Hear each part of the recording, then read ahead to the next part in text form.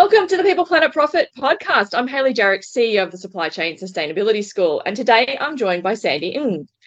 Sandy is a high-achieving young leader for social justice from our very own backyard of Sydney, Australia. She recently graduated from the University of Sydney with a Bachelor of Arts and Advanced Studies of International and Global Relations, and also served as president of the Sydney University United Nations Society from 2020 to 2021. This year, Sandy has started a professional career by joining KPMG Banara, a world-leading business and human rights consultancy, as one of their first graduate consultants. She works with a diverse and multi-stakeholder clients to help them understand, assess, and manage human rights risks and social impacts by prioritising a people-centric approach. Alongside over 6 years in the not-for-profit sector and academic consultancy, Sandy is known as a vivacious, forward-thinking humanitarian, helping to achieve peace and equality on a healthy planet. Welcome, Sandy. Thank you so much, Hayley. It's my absolute pleasure to be here today. What do we have planned to discuss for our lucky listeners today, Hayley? Well, the Property Council of Australia has collaborated with KPMG Australia to develop 2 practical guides for business to better understand and address modern slavery in the property and construction industry in Australia. First guide, Listening and Responding to Modern Slavery in Property and Construction, is a practical guide for effective human rights grievance mechanisms. This guide unpacks the United Nations Guiding Principles on Business and Human Rights, the 8 criteria that should be applied when designing, implementing, and reviewing effective human rights grievance mechanisms for your workplace. It also gives examples of grievance mechanisms in practice. So, Sandy, can you summarise the criteria for us? Thank you, Hayley. Yes, of course. I think before I do, when I first heard of the concept of grievance mechanisms, I kind of stood back and was like, what does this even mean? But for you lucky listeners, human rights grievance mechanisms are the systems used to raise, assess, investigate, and respond to human rights issues that can happen in a workplace. So this might look like modern slavery, bullying, harassment, and even more in other forms. And as you said, Hayley, in order for these mechanisms to be effective, they should champion as much of the 8 effectiveness criteria. Let's explore them today. So the first one is that they need to be legitimate. So what this means is that users need to be able to trust the mechanism and that the provider must be accountable for how the grievances are handled. So making sure there is a formal accountability structure for your grievance mechanisms, or offer the option to submit these grievances anonymously. Second, they need to be accessible. So what this means is that users need to know that the human rights grievance mechanism exists and that they are able to access it easily or receive adequate assistance if they face any barriers to access. So what this means, Hayley, is that it's really good if you have a grievance mechanism in place. It's not really good if people don't know that it exists. And when we talk to industry stakeholders and experts, we found that this was a common problem. So make sure your mechanism is accessible. Number 3, they need to be predictable. What this means is that providers must be clear about each step of the mechanism. So you should include information about timelines, decision-making processes, and even potential outcomes for the people that use them. So this is really good because it helps in that trust-building process so that the mechanism is clear and that users are able to trust it and use it because they know what's going to happen or potentially happen if they were to put that trust in you to help them solve a concern or an issue that they may have in a workplace. We're halfway there, Hayley. Number 4 is equitable. So what this means is that users need to be treated equally and be able to access the information, advice, and expertise necessary to engage in that process that is fair, informed, and respectful. So I know we all, like when we're born, we don't start at the same starting line when we start the race. So it's really important that we provide those support services. So say, for example, if your workforce has migrant people and that English is not their first language, you might need to offer a translator service so that they can access your grievance mechanism equitably. Number 5, your human grievance mechanisms need to be transparent. So all your relevant stakeholders who are involved in this process are informed about their processes and they have that sufficient information into how effective the outcome of the mechanisms are. So it's really important for your business to be able to share that information, how effectively your grievance mechanism is working, because that will help to build the trust in it. So as again, we engaged with a lot of industry stakeholders and experts. And another thing is that people and workers in your business, there is a lack of trust in grievance mechanisms.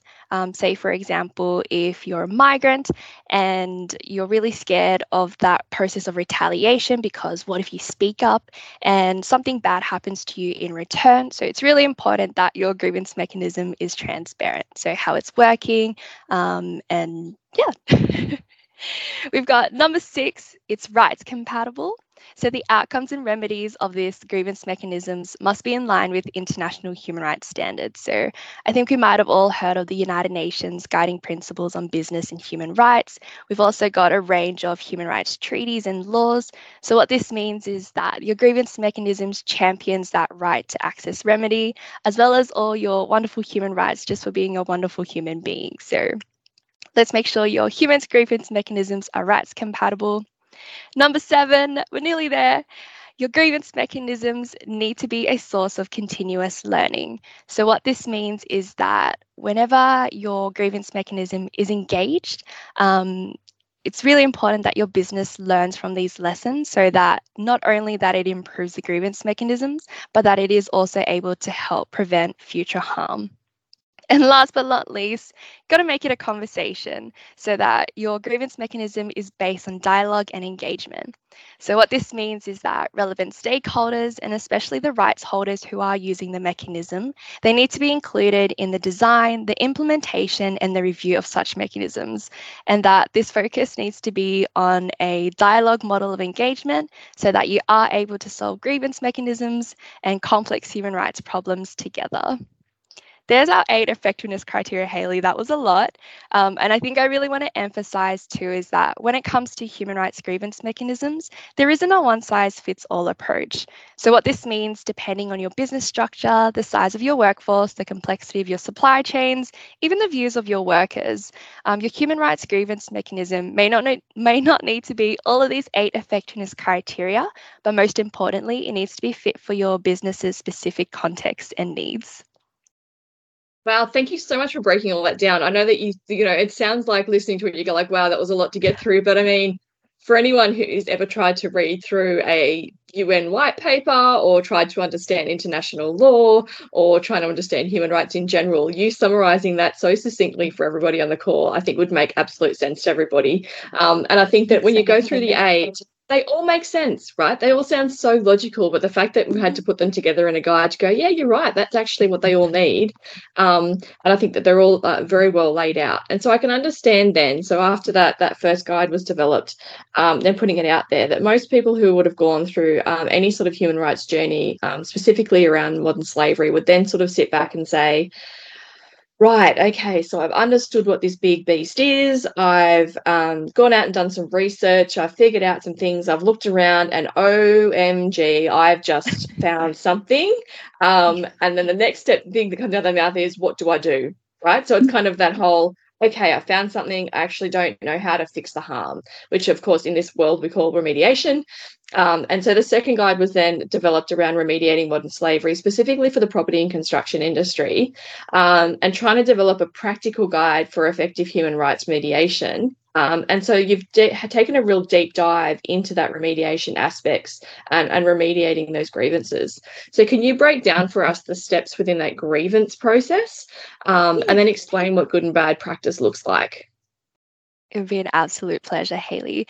What's really important is that grievances and remedy, they come hand in hand. So I'll kind of walk you through the grievance and remediation process, because what happens in the beginning is that harm is occurred. And once that harm does take place, we need to make sure we fix it. We need to make sure we make things right.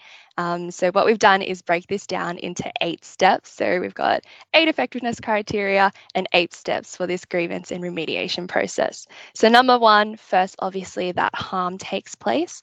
Again, they can take form in many different forms. We've explored modern slavery, but it's really important is that whenever someone does not feel 100%, that might even equal harm. So we've got to make sure we keep an eye out on our workers and everyone else in the workplace. So number 2, once that harm has occurred, we need to raise that concern. And usually I say concern, but grievance mechanisms, they allow 3 different types of issues. So they can be positive, they can be neutral, and they can be negative. And what human rights grievance mechanisms do is that they kind of take the negative concerns and they try to fix it. So let's keep that in mind. Good practice for your second step where you raise a concern is that users are able to raise it informally or formally. And good practice, Hayley, is usually we'd encourage to raise the grievance as soon as possible. So through those informal processes. So that might look like a chat with your manager. And if that doesn't work out, then we kind of escalate it to the more formal processes. So once that issue has been raised, number 3 is reporting it to a more formal human rights grievance mechanism. So number 2, we kind of put an emphasis on solving it as quickly as possible and through informal mechanisms. So not only is this really good for resources, but it also kind of picks the problem at its core so that we can prevent it as soon as possible and make sure it doesn't happen again to any other person. So 1, 2, 3. Number 4 is once a grievance has been raised and reported, it needs to be acknowledged. So now we're bringing in our effectiveness criteria. So we got to make sure it's legitimate, it's transparent, it's equitable. Users aren't going to raise their grievance to a human rights grievance mechanism if they don't trust it. So it's really important that once your business's mechanism does receive a grievance, it is acknowledged. And that could be as simple as, hey, thank you for raising your grievance. We're now going to assess it, we're going to investigate it, and we'll get back to you as soon as possible. It's also really good is because you're creating a conversation, so it's not really one-sided. I know during our research, we've talked to stakeholders and effective rights holders who submitted a grievance or an issue, and they never heard back from the mechanism ever again. So let's make sure that doesn't happen. So once that grievance is acknowledged, step 5 is assessing the grievance. So assessing means making sure we've got all the information possible so that it is a fair judgment or like a fair investigation and a fair outcome is provided. So a really important point in this step is that you put the rights holder in the center. What I mean by that is rights holders are the people who are affected by negative business activities. And if they're the ones impacted, that can have really profound impacts on them. So it's really important to talk to them, make sure they're included in the process, and ask them what they ultimately want from this remediation process. It might look different for different affected rights holders. So it's really important that we put them in the center, we ask what they want, and it's different again. So it's really important. There's no one size fits all approach. So make sure you ask that rights holder and put them in the center of the process.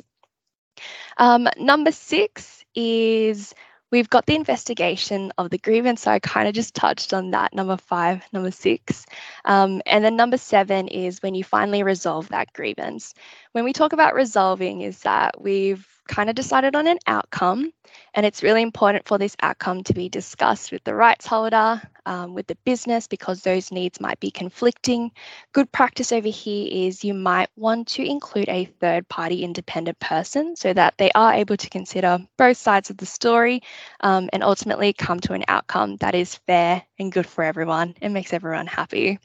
And number 8 is what our second guide does a deep dive into. And this is when the grievance is remediated.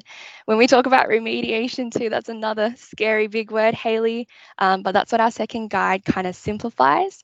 And this is when we've decided, so number 7 decides what happens as a result of the grievance, and number 8 kind of simplifies what we're going to do in order to make it right. There are so many different types of grievances and remedies possible, so it's really important, again, to consider putting that rights holder in the center of this whole process because, again, at the end of the day, they're the ones who have been impacted the most, and it's really important that we learn from our lessons to make sure it doesn't happen again. So this might be unintentional, but it's really great to hear that also businesses are starting to care and they're putting more their foot in the door about grievance and remediation. So yeah.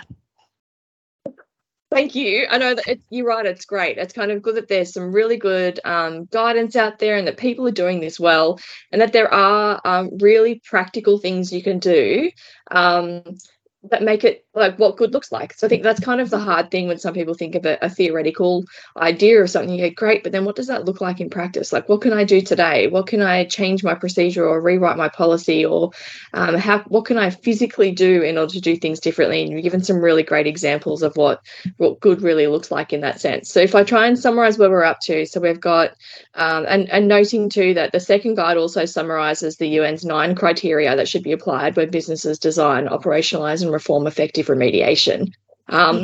So now I'm sure everyone out there listening is going, well, hold up, right? There's like 8-step criteria for grievance mechanisms. There's 8 steps for the 8th criteria on remediation. There's 9 criteria for effective implementation of the 8th criteria. Yeah. And it sounds really complicated and confusing and a lot of really long lists to remember. So what's an easy way for people to remember what effective remediation might look like? Well, Hayley, what we've done is simplify it into what we call the remedy framework. So now all you need to remember for effective remediation is remedy. That's 6 letters in remedy, and I can quickly run through that with you today. And what I've kind of touched on in my previous answer is that the remedy framework also places that effective rights holder in the center. So let's kind of explore that together. So remedy is an acronym for effective remediation, and the first R stands for rights-based. So what this means is that these also go hand in hand with the 8 effectiveness criteria that we've previously talked about too. So rights-based is that it's consistent with internationally recognized human rights. So remember, remediation processes and remedies should be accessible for impacted rights holders because it's our human right to access justice. E stands for empathetic. So be a good human being because rights holders have diverse experiences and they also have different needs, especially vulnerable rights holders. So it's really important that you step into their shoes and make sure you treat them with utmost dignity and respect because we all should be treated equally. We've kind of touched on this already too, is multiple. There are many different ways of thinking and working and many different outcomes at the end of a grievance and remediation process. So what effective modern slavery kind of remediation does is that it offers that variety of modern slavery remedies to find the most suitable remediation outcome on a case-by-case basis. Our second E of remedy is empowering. So what effective remediation does is that it doesn't discriminate against or victimize impacted rights holders. In fact, it kind of encourages them to speak up because what this does is that it will help build that trust and a culture, a workplace culture that people do feel safe to talk about their problems, to solve them together and to make sure bad does not happen again. D stands for dialogue space. So we've kind of already touched on this too, is that effective remediation ensures that relevant stakeholders are meaningfully engaged. It also balances the needs of right holders with the interests of the business because sometimes they do conflict, but when they do align, really beautiful things can happen and that we can solve that harm and make sure it doesn't happen again. And last but not least, why we kind of struggled with this one, but ultimately effective remediation and any human rights business approach is that it starts with you, exactly you. So whether you're a business owner, you're a supplier, you're a customer shopping out of business, it's also continuously improved by you. So it's really important that you feel safe to speak up and that you do feel safe to voice your concerns because if you don't speak up, kind of people will follow that flock. And yeah, it's really important.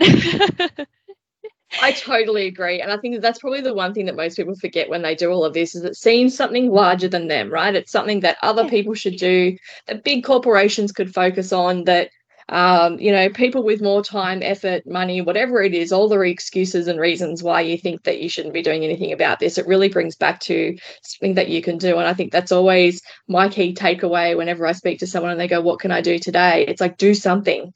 Every little bit helps. Just ask a question.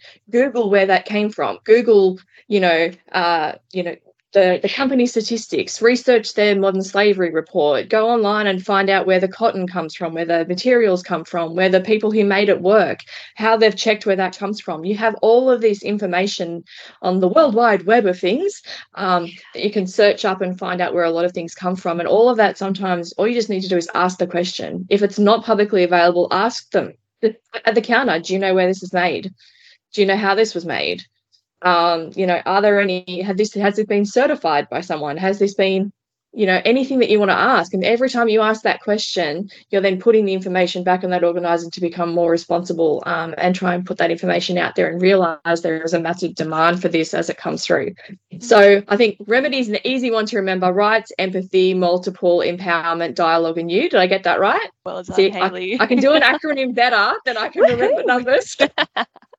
That's me too. Thank you for putting all that together. And Sandy, thanks for joining me today.